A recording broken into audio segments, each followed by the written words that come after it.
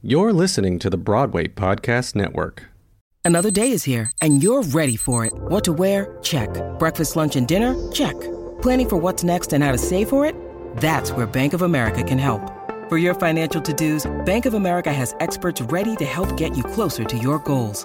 Get started at one of our local financial centers or 24/7 in our mobile banking app. Find a location near you at bankofamerica.com/talktous. What would you like the power to do? Mobile banking requires downloading the app and is only available for select devices. Message and data rates may apply. Bank of America N.A., member FDIC. When you need mealtime inspiration, it's worth shopping Kroger, where you'll find over 30,000 mouth-watering choices that excite your inner foodie. And no matter what tasty choice you make, you'll enjoy our everyday low prices, plus extra ways to save, like digital coupons worth over $600 each week. You can also save up to $1 off per gallon at the pump with fuel points. More savings and more inspiring flavors make shopping Kroger worth it every time. Kroger, fresh for everyone. Fuel restrictions apply.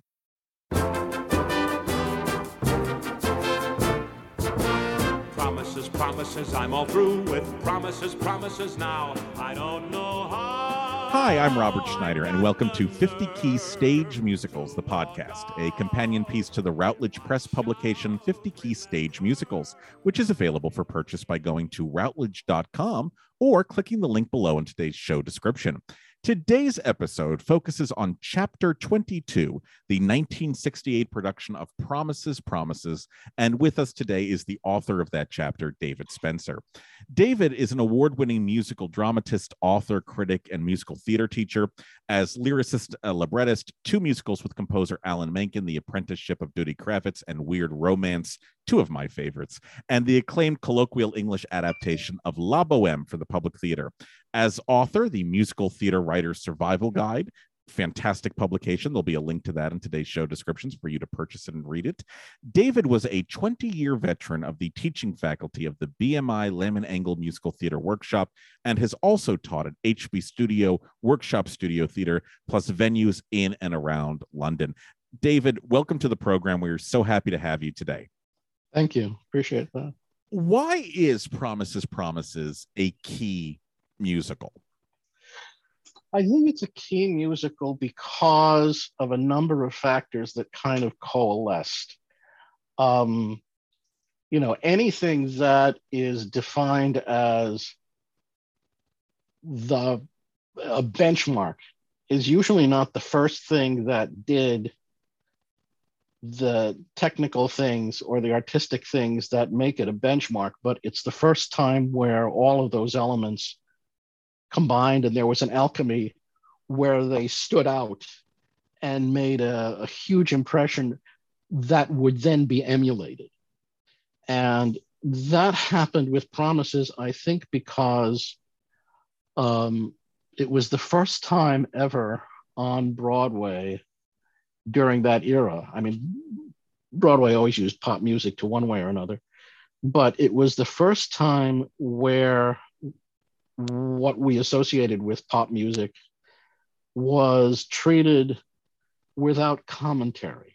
Usually in a musical like The Apple Tree and Passionella or Bye Bye Birdie, there were references to the kind of composition and there were various tropes used, but they didn't take that world or that vocabulary, I should say, seriously.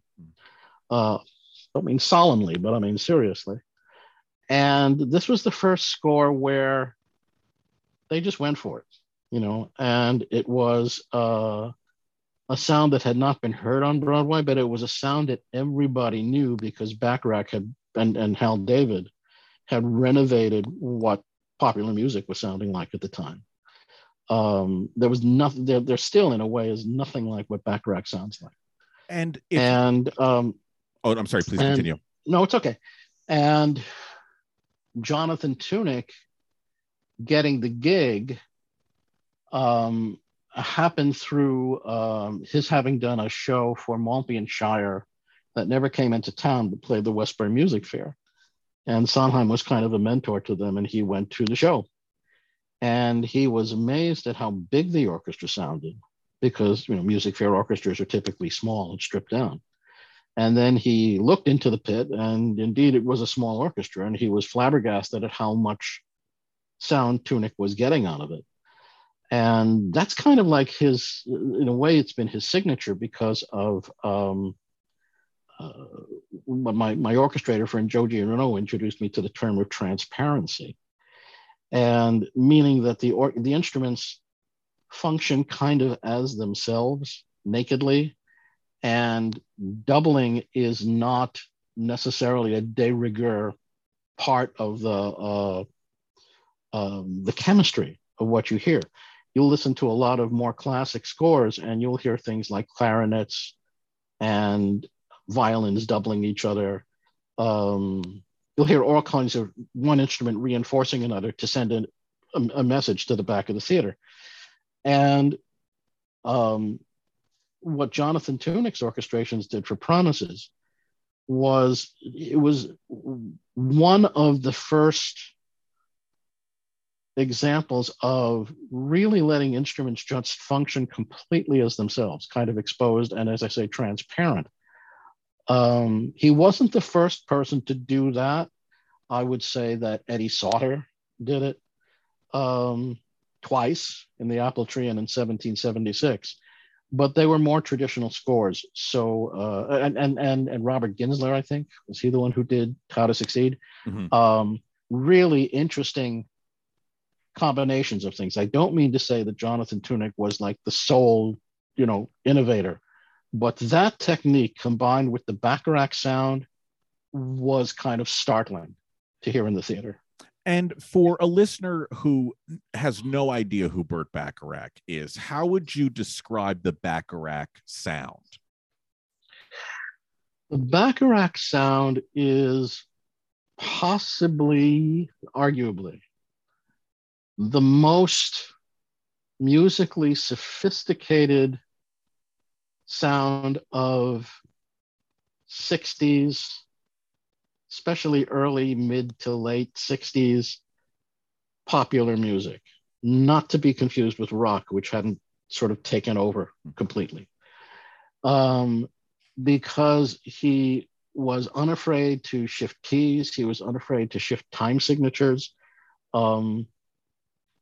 I remember reading, I can't remember where it was, but Stephen Sondheim saying that one of the things he learned from Leonard Bernstein was that you didn't have to hold to a 4-bar phrase just because you're used to hearing 4-bar phrases, and that you don't necessarily need even to hold to a 4-bar, a bar with 4 beats, if you don't necessarily need that for the rhetoric of the lyric to combine with the rhetoric of the music. And Bacharach traffics in it all the time. If he doesn't need the extra beat, he doesn't do it. And he does all kinds of experimental things with what was then experimental things with rhythm and accompaniment figures and melody figures. And Hal David, his lyricist, was expert at creating lyrics that rode those very particular and idiosyncratic melodies.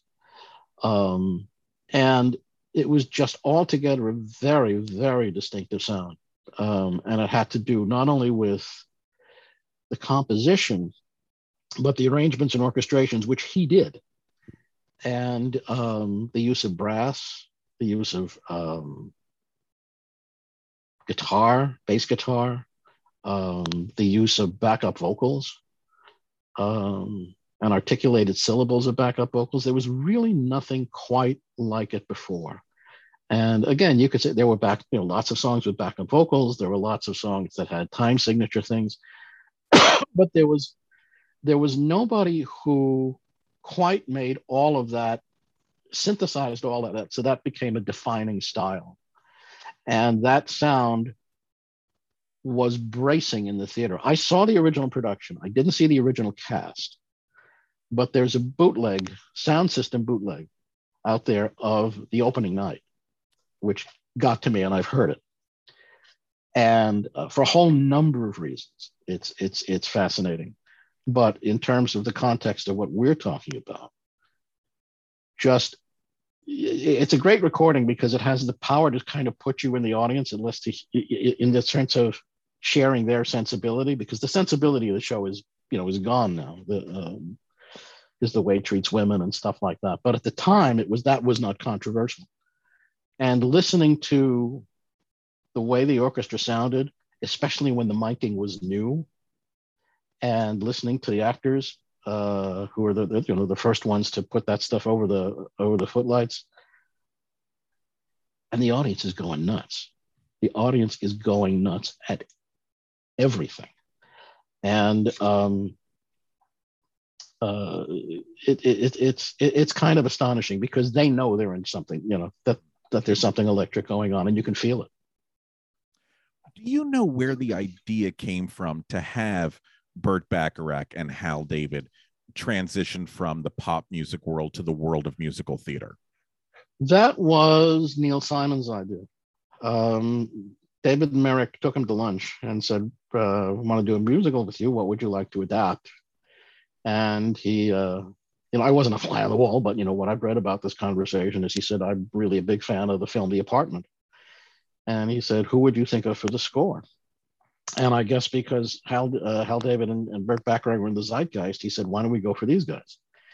It was not their first musical per se. There was a TV musical called On the Flip Side that they had done. I think it was for Stage 67, which was the same series as Evening Primrose. I've seen clips from it and I've heard the soundtrack. It's the songs are very attractive. Hal David was not a great dramatist, but there are some shows where you could say one or another of the authors wasn't a great this or wasn't a great that, but it's also that moment in the sun because it's the right people in the right room with the right material. And there was something about having Neil Simon do the book for that particular story, because the way Neil Simon writes, when I think about all of the books that he's written for musicals, his particular style doesn't really lead to, at least as I've seen them and as I've read the scripts, it doesn't really lead to that, paragraph of dialogue that you look forward to as a lyricist where you go, "I'm going to raid that. There's the song." It kind of leads to a respite where it looks like it's a good place for a song to be. Yeah. And then the songs are kind of massaged into it. And that particular kind of dialogue writing and the contemporariness at the time of that show really lent itself to Hal David and Burt Bacharach. So it does really kind of sound seamless and like it all belongs. And there's also another kind of thing I've thought about often. I don't really have any conclusion about it, but it's really fascinating to me that when you watch The Apartment, there is something kind of 50s and claustrophobic about the film. And when you watch Promises, it's sort of like the same story, but cracked open, and there's almost nothing but daylight in terms of the tone and in terms of how happy it makes the audience feel.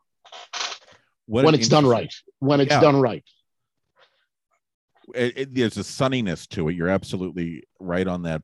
Now, Burt Bacharach, who had come from the world of the recording studio where everything is, modulated within an inch of its life and totally controlled by a technical staff, were there any issues between going from that world to the world of live theater where it changes night by night?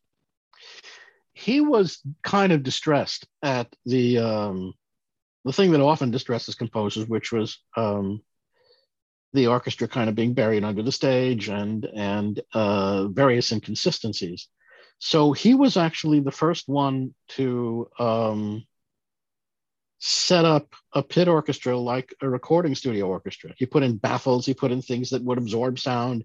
He could have mic sections separately and had a soundboard, creating the balance not only in the orchestra, but with the vocals as much as was able with the technology at the time. What was interesting about seeing that show and others of the period that used similar technology was how different they could sound later in the run. Because I remember a sound guy explaining this to me, that you'd get a replacements coming in and the mics were not necessarily calibrated for the new people, Mm. and if not right away. So things would subtly start to degrade. And you could watch Promises in a subsequent performance, and it's not the same show, you know. Um, and I that happens less now because everything costs so much money, including, especially for the ticket buyer. Sure. So they're and technology is better, so people are much more assiduous about keeping shows in shape. But it was more challenging back then. How would you define the role of an orchestrator? It depends on the score. I would say that if you're the kind of composer who writes down every dot, Stephen Sondheim, Stephen Schwartz, guys like that, then what the orchestrator does is essentially deconstruct and reconstruct. He will take the piano part, look at its component parts, and reassign them to instruments to create something that is aesthetically and energetically the same, but not limited by piano technique. For example, speaking of Jonathan Tunick, if you go to the score of Company and you listen to the piano part of Not Getting Married Today, that nervous hyper accompaniment figure that Amy sings to, it's actually kind of a rolling piano part, goes back and forth. But you do that because you're limited by the technique of the piano.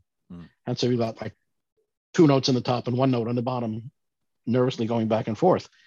Tunick was able to do a stretto with strings doing three notes at the same time, which is why when you hear the orchestra, it's and it sounds like they're all doing the same, and they are.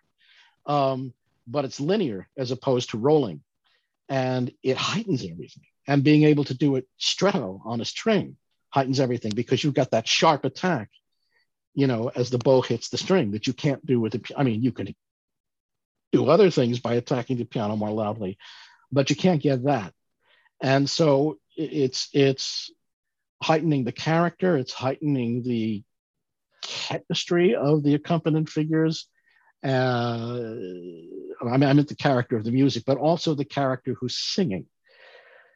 It becomes another job when you have a composer who isn't quite as musically literate or who is more of a pop composer. I once asked Peter Howard, who did the arrangements for 1776, Sherman Edwards, and he said, "Oh, that was me. Of course, that was me." And I talked to him, specifically about the things that sounded like a riff on period music, the harpsichord figures were used and stuff like that. And so he did that. I think that there oftentimes, when you have a score with somebody who is not quite as accompaniment minded, or indeed what I call a Hummer score, when you have somebody like Mel Brooks, you have somebody who is your de facto arranger, like Mel Brooks has Glenn Kelly, and so Glenn Kelly actually does the piano part, and then Doug Besterman, does the same thing, but he's really working from Glenn Kelly's piano part rather than Mel Brooks humming. And there are variations. I think there are probably orchestrators who take on the job of arrangement. And the only one I can think of is everybody's still alive, so I don't want to point fingers. But then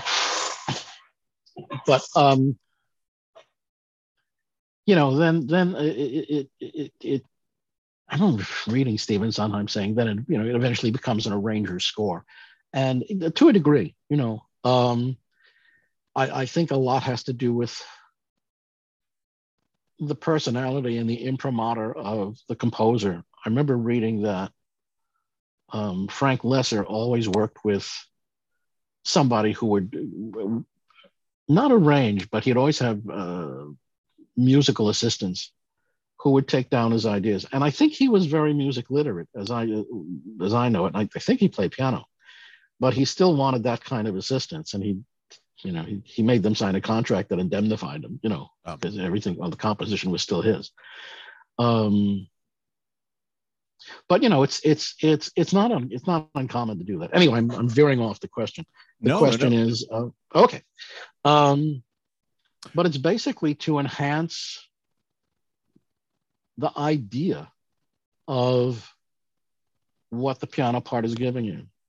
Yeah, go ahead. I was going to say, and in your chapter, you mentioned a few of these individuals, and I'd love to just get some further information on what they contributed to musical theater, which is some other orchestrators besides Jonathan Tunick, individuals like Robert Russell Bennett and individuals like Ralph Burns. And I think a lot of people that enjoy musical theater but are not experts at it might be surprised to know how much of their favorite musical memories were actually created by orchestrators and not necessarily the original composers. Can we talk a little bit about the contributions Bennett and Burns made to musical theater and musical theater scores? Well, in terms of the contributions, Bennett certainly codified the Richard Rodgers sound. I mean, or I said the Richard Rodgers sound when you're thinking of Rodgers and Hammerstein. Sure. You can't really think of their shows fully staged with a full orchestra without hearing the Robert Russell Bennett sensibility. And he David, even did his. Yeah. What is that sensibility? How would you define that sensibility?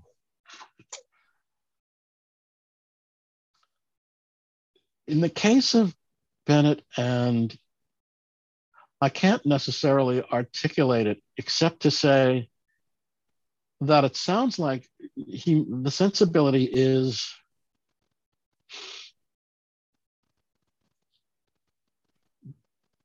an exploitation of the soul of the composer, is the best way I can put it. And you can hear and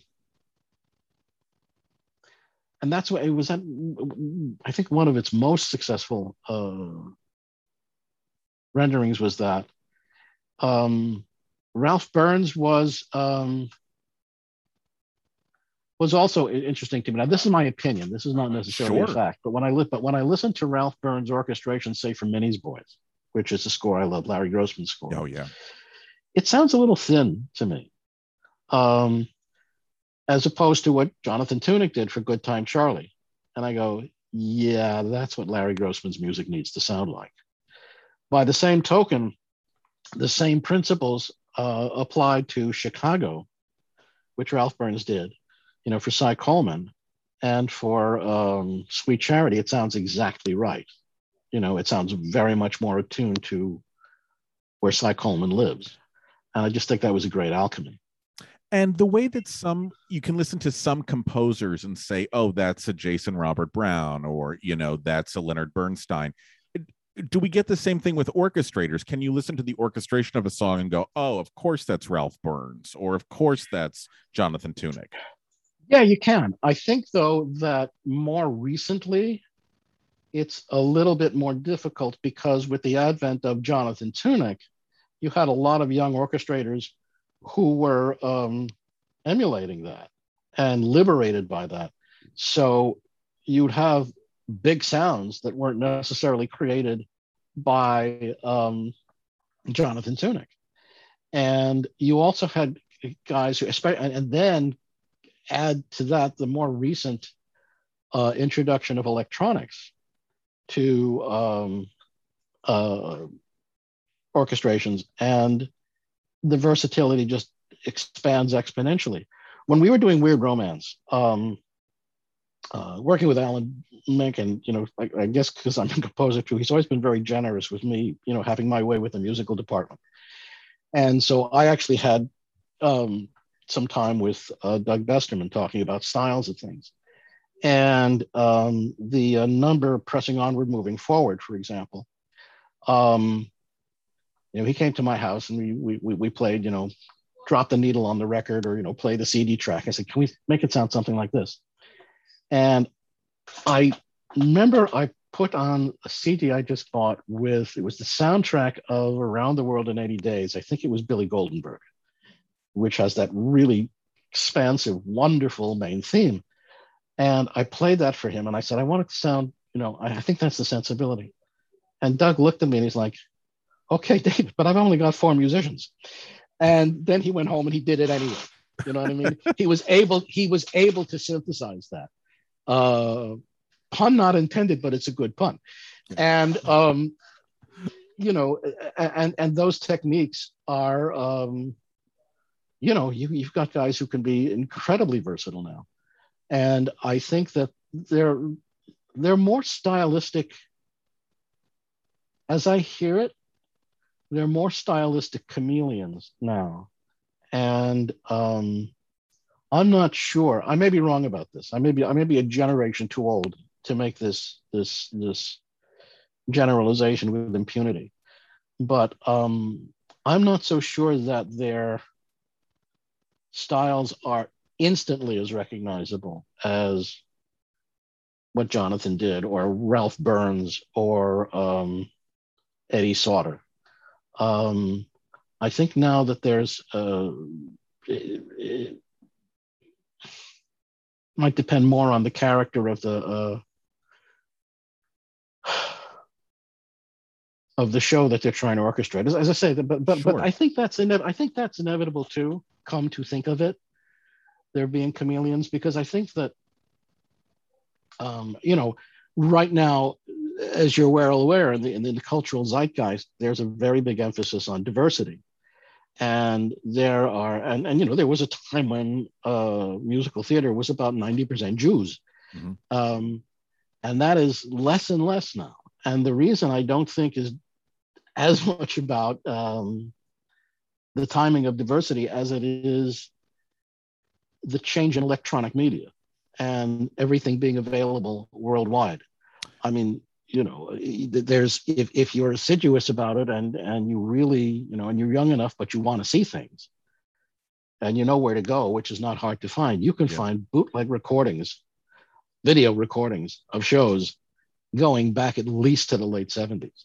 There's nothing that you can't actually see. It's not like being in the theater, but there's very little that you cannot watch, and take note of.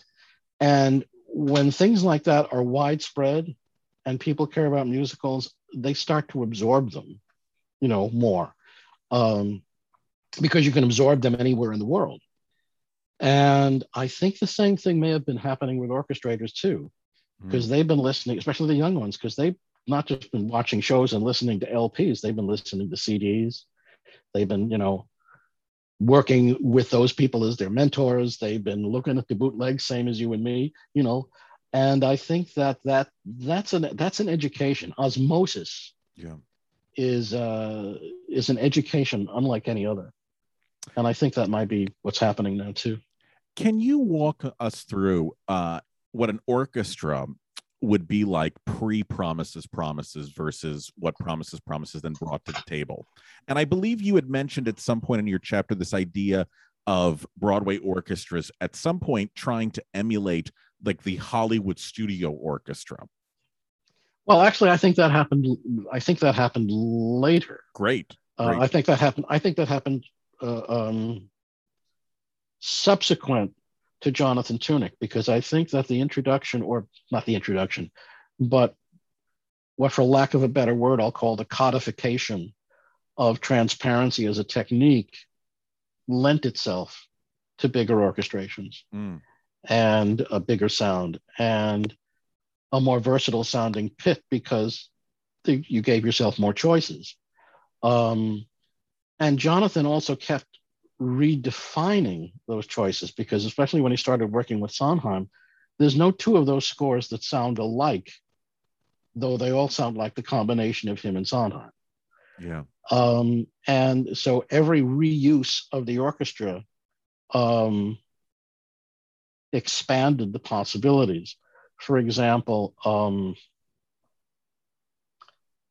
remember reading, he said of Follies, in particular the Follies numbers, he said he didn't orchestrate what that actually sounded like during the time when those kinds of songs were being performed. He said, because it would sound like a circus band. What he orchestrated is what you thought it sounded like and what you thought you remembered it sounded like. Oh, interesting. Which of course plays right into the whole memory thing of the show too.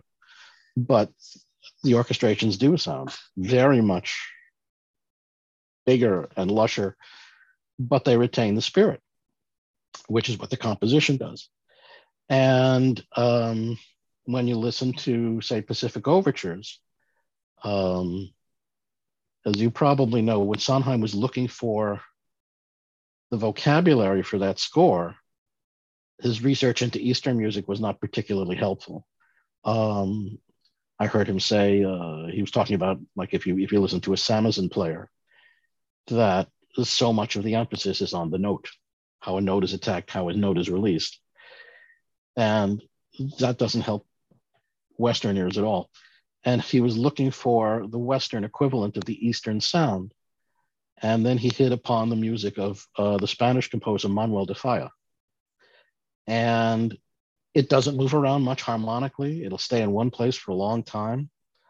And if you listen to de Falla's music, and then you listen to like Pacific Overtures right next to it, you go, holy cow, geez Louise, and there's Jonathan Tunick channeling both of them, and again, it's Sondheim's sound, it's Jonathan's sound, but it's also de Falla's sound. And I think the more those two guys kept redefining the ways in which you could use the tools of a full orchestra, and of course the ensemble changes somewhat from show to show, but I think that too was part of the osmosis training for a lot of the younger orchestrators. After you said also in your chapter, and I thought this was so interesting, that and please correct me if I'm paraphrasing, the idea that Promises, Promises is the last real successful book musical before the Sondheim revolution happens with Company. Is that a correct statement? Well, I meant in the sense that I was thinking about that as I reread the chapter preparatory to this. It was sort of like the last redoubt of the traditional book musical at that time. It's starting to come back. It's never entirely gone away, but it was away for a long time, I think. Yeah. But just in terms of how it was structured, in terms of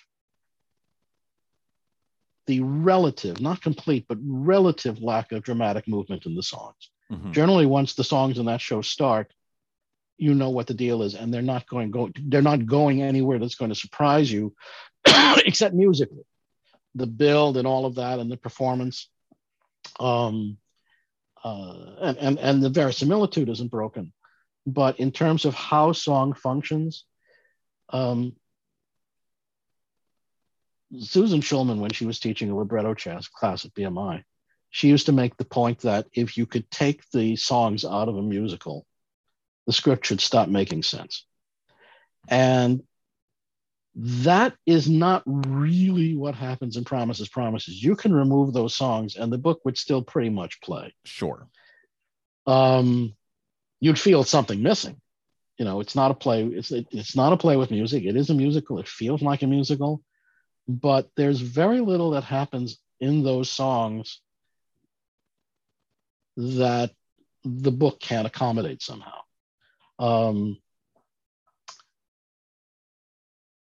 Except for places, no, I won't even say except, but I mean, there are places where, again, they just kind of expand upon what's going on, like well, you know what? It reminds me of in a bit, to talk about my own show. When we were doing Weird Romance, and I was working on the second of the 2 one-acts for Pilgrim Soul. I had a hell of a time with that. I hadn't really actually even planned to musicalize that, to be honest. What had happened was I was talking with Alan Menken about what kind of a show we might try. And I said, speculative fiction, science fiction, it's a lot more than zap guns and space operas. Mm-hmm. And I played him the Twilight Zone episode for Pilgrim Soul from the 80s version that was written by Alan Brenner. And at the end of the episode, appropriately enough, he was crying and he was moved and he said, I want to do that story. And I said, like an idiot, okay. And we wound up, and really that afternoon we called, we got connected with Alan Brenner and he said, okay, and then suddenly we were doing it. And then I spent about 6 months trying to solve it because it didn't readily lend itself to song. It was so beautifully constructed. But there were emotions there that you could sing about.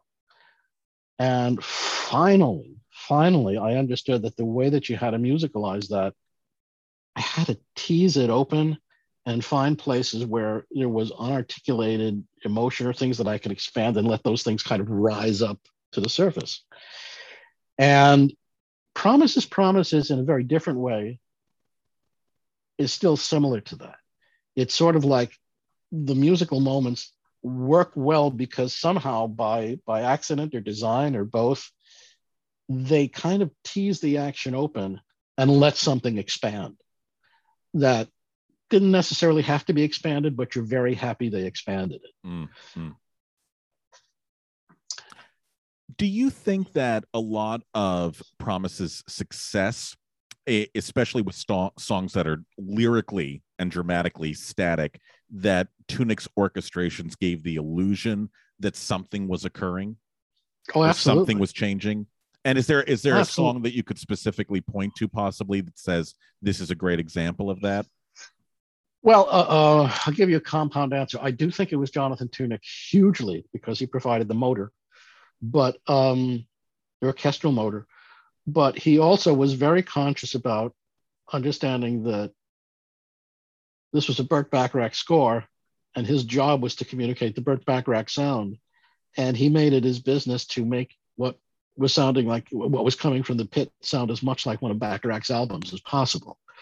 So in emulating Burt Bacharach, I think it was both. And also, as I was researching this, I found out that, for example, as you may know, when he was orchestrating Company and he got to the repeated part of Being Alive in the second part of the song, he used Company as a counter line in the strings, as Bobby's singing Being Alive. You can hear it in the background. And he said he knew it was a big liberty. And he was very relieved that Sondheim came walking up the aisle nodding his head like, yes, that's great. I'm not so sure Bacharach would have done that, would have agreed to it. It's in my research, it seems that every time Tunick added a line or a fill or an accompaniment figure that was not in Burt Bacharach's piano part, he almost inevitably said, no, I don't want that. He wanted it to be exactly what he had written.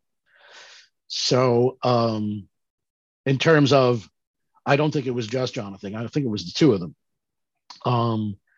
But yeah, he manages to find,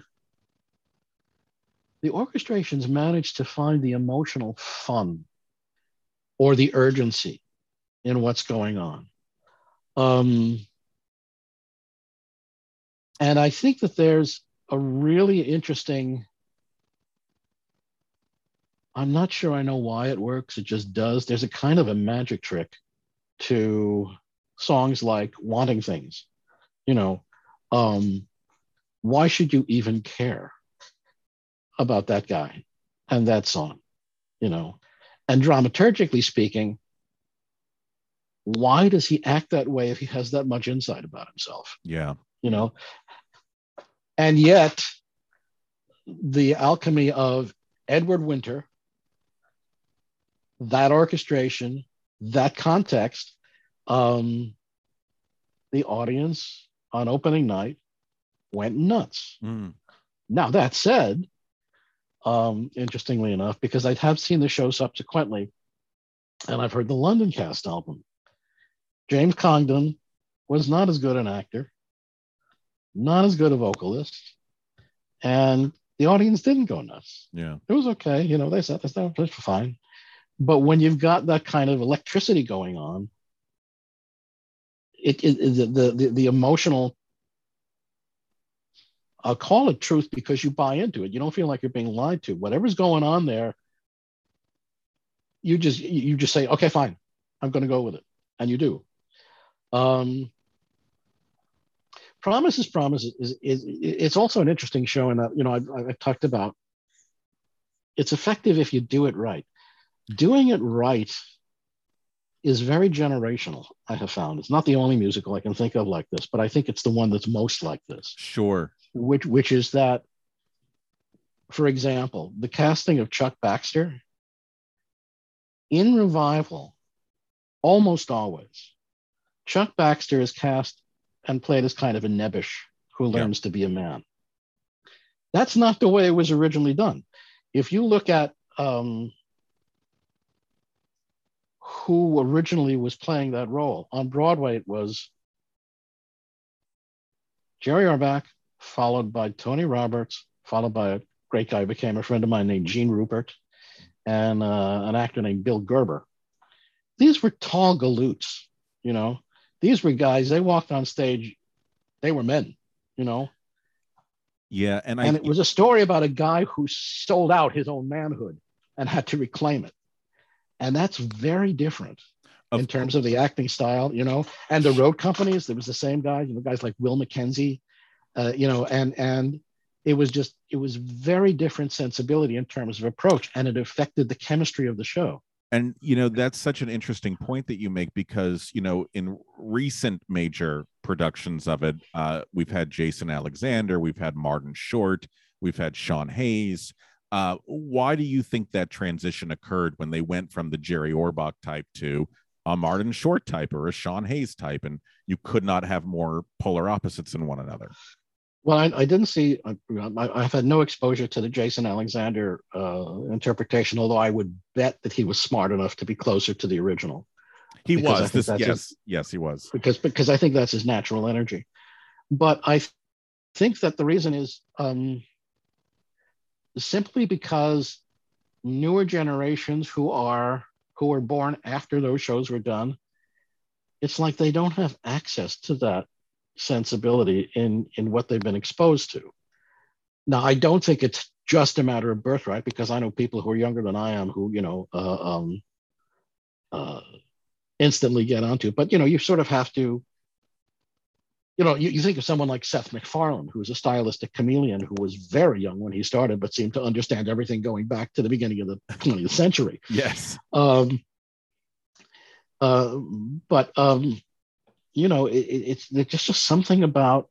I remember I was talking with Evan Pappas about a particular actor in a particular role, and Evan was saying, "Well, I remember when I was that young actor, and I was, had the pressure on me, and I was," and I said to him, "No, Evan, listen, you and I popped out of the womb knowing how to do a cold reading, okay?" And it, right? And you have to undo. And he said yes. Finally, he said yes. But there is something about the people who popped out of the womb knowing how to do a cold reading. I've rarely seen the apple tree done in any way that actually connects to the sensibility that was Jules Feiffer, or the tone of the Diary of Adam and Eve, the way it was originally done. And you can hear it. I didn't see the original production, alas, I wish I had. But you can hear it on the cast album. There's a kind of, I hate to say delicacy, but there is this kind of, you're walking that fine line between being satirical and taking the universe seriously at the same time. Yeah. And that's, that's very much a part of television now, when you see things like Buffy the Vampire Slayer and things like that. But it had not been mainstream then. And in the theater, it's like, well, we either have to be satirical or we have to be real. No, two things can be true at the same time. If you were casting a revival of Promises today, who do you imagine the ideal Chuck Baxter would be? Do we have anyone like Jerry Orbach type. We probably do. I'm not sure I know enough of the young actors in the Rolodex in my head to name names. You know who might be a good Chuck Baxter is Andy Karl. Oh, great choice. Rocky, wonderful actor. That's because he walks on again and he's just, this is a guy. I don't have to worry about his manhood. I worry about him when he sells it out. And then the rest of the show is I have to reclaim it. Got it. And that's the rite of passage toward, him finding his ethical center. Because it's about an ethical center. It's not about a manhood center. I think that's the thing. Oh, that's what a fabulous point. I would love to talk about the song that crossed over from just being in the musical theater world to being a pop standard, which is I'll Never Fall in Love Again. How much of Tunic's orchestrations or the orchestrations of that original number do you think played a part in allowing this song to do a crossover, if any? I don't know, to be honest. I thought about that too, preparation to this, because I listened to the song again, and I also listened to it on the London album with Betty Buckley and Tony Roberts. And what I was struck by, and it's not the only song in the score that I'm struck this way about, is there's a certain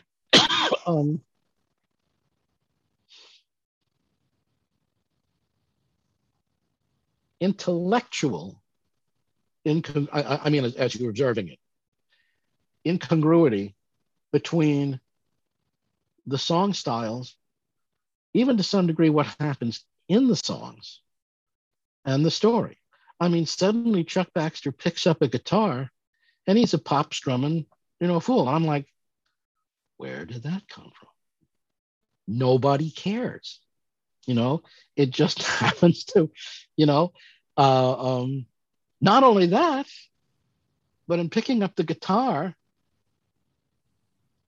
he is making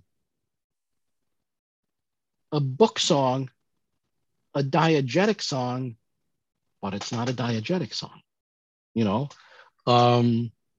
A young pretty girl like you, that's a circus song, right?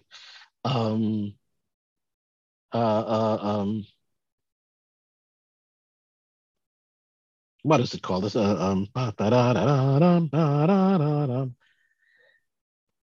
Someone Like Me. I'm blowing the title. You'll Think of Someone? Thank you. Yeah. Yes. And you listen to happy little things like climbing hills and rowing boats on a lake. You people are in the middle of New York City. Yeah. What are you talking about? Right? And the basketball thing. Okay, basketball, the Knicks and thing. But in the film, he's waiting for her in front of the Music Man, and she never shows up. So. But you don't care. You actually don't care. There's something about the style of the music, and I think very possibly the familiarity of the Bacharach sound, because at that point everybody knew it. Mm-hmm. And again, this is my opinion. I did see the show. I did see the original production. And I saw really good. The first time I saw it was in really good shape. And my friend Gene Rupert was standing by for Tony Roberts. I never got to see Tony Roberts, but Gene was fantastic. And he eventually took it over. And there was something about hearing the Bacharach sound in a live theater performance that was cathartic. It just had not been done before. And it's like, this is something new. And you could feel it. You could absolutely feel it. So I think that energy and that sense of catharsis, something just occurred to me. I have a fantastic therapist. I've been in therapy for years, just normal maintenance, but very helpful. Same. And I have a very, okay, there you go. Very, very smart therapist. I won't name him. I don't know if he'd be embarrassed, but he's a very smart guy. And I learned a number of principles from him. Some of them are actually original to him, and some of them, he said, came from mentors that he's had. But one of the most useful is there's your intellectual life and there's your emotional life. And one thing has nothing to do with the other, which in terms of my own life, I take it to mean, you don't have to castigate yourself for having a feeling. You know how to behave. Yeah. So you can let those feelings happen without, but in terms of this show, I think the same thing is going on. These are songs that operate on a much more emotional level than an intellectual level. You can theorize about why they work and maybe even be right. But then there are those stylistic and lyrical incongruities, and nobody cares. Nobody points them out. Not in any reviews do they say, why are they talking about climbing hills and rowing boats? There's just, when it's done right, you sit back and you go, okay, I'm on board. And I think it's because it taps into something emotional. You want to see, and it may also be because, again, and it's just the alchemy of who was writing it and who was in the room and who the actors were. There's just I think also because they were average Joe characters in a way. Neil Simon made Chuck Baxter larger than life, but he really wasn't. Yeah. Ed Winter made Sheldrake bigger, but he really wasn't. All of those actors made an impression in the film, which because of a film, everybody's up close but they were not larger than life characters. Personalities, yes, but not larger than life characters. The musical makes them larger than life in some ways, but they're still regular folks. But then when they sing, they are transported out of that world. Yeah. And there's something heavenly that happens. Again, when the show is done right, and when it's done right, it's extraordinary. Yeah. When it's done right, you forgive it everything. Exactly. And of course, one of the great things that leads to that, of course, is the brilliant orchestrations by Jonathan Tunick. Now, Burt Bacharach never came back to the theater. Is that correct? He never came back. He found the process so exhausting and so emotionally draining that he didn't want to put himself through it again. And I guess I understand that, because part of the process of doing a musical, it involves the rewrites and the problem solving. And even when you're involved in a musical that is going extremely well, and everybody knows what the show is, and everybody's on the same page, there are those moments that, people can butt heads. And you have to love it somehow. Somehow it just has to juice you. When we went into Denny Kravitz, for example, there were 3 parts of the script, 3 moments in the script that I had never, ever been able to solve. But one of the reasons why I wanted to work with Austin Pendleton is he's the only guy I know who's a better dramaturg than I am. And I knew that I didn't have those moments solved, but I also had complete confidence that in rehearsal we would solve them, because I was working with Austin. And sure enough, when we got to those moments and they didn't work, he was always able to pinpoint, not tell me what to do, but pinpoint conceptually where I was thinking the wrong way, and so I could shift the perspective and go, oh Christ, that's why I didn't do it. And then I was able to write it like a breeze. And I think you have to get off on it, even though you've got a problem, even though you're under pressure. There is something about doing it and living the life. You have to love it, because there's nothing better than when you get it right, and you've gone through all that. And I understand, it's like there are people who are born New Yorkers who were not born in New York. Yeah. Right. And there are people who are not New Yorkers who were born in New York and can't wait to get out. You know, I think if it's not in your blood, you're not going to be happy, you know, or satisfied or whatever, or you're going to find it too exhausting. And that's why Mr. Bacharach has not returned to us. David, our last question for you is, why did you want to write this chapter? You could have picked any one of the 50 titles, but there was something about Promises that gravitated you towards it. What is it? Why did you want to codify this? I think by the time I got to it, some of the others have been taken, to be perfectly honest. Great. I think there was, it may have been down to, I don't remember how many, but it was also, it wasn't so much the amount of titles that was left. I think it was the ones that I felt I was qualified to write. I think because I tend to think orchestrally anyway when I'm working as a composer. As I told you before we started this, I did fairly expansive orchestral synthesized tracks for the theater shows, and I compose. I orchestrate as I compose, especially if I know that I'm going to go to a demo first, or I'm composing tracks for the touring show.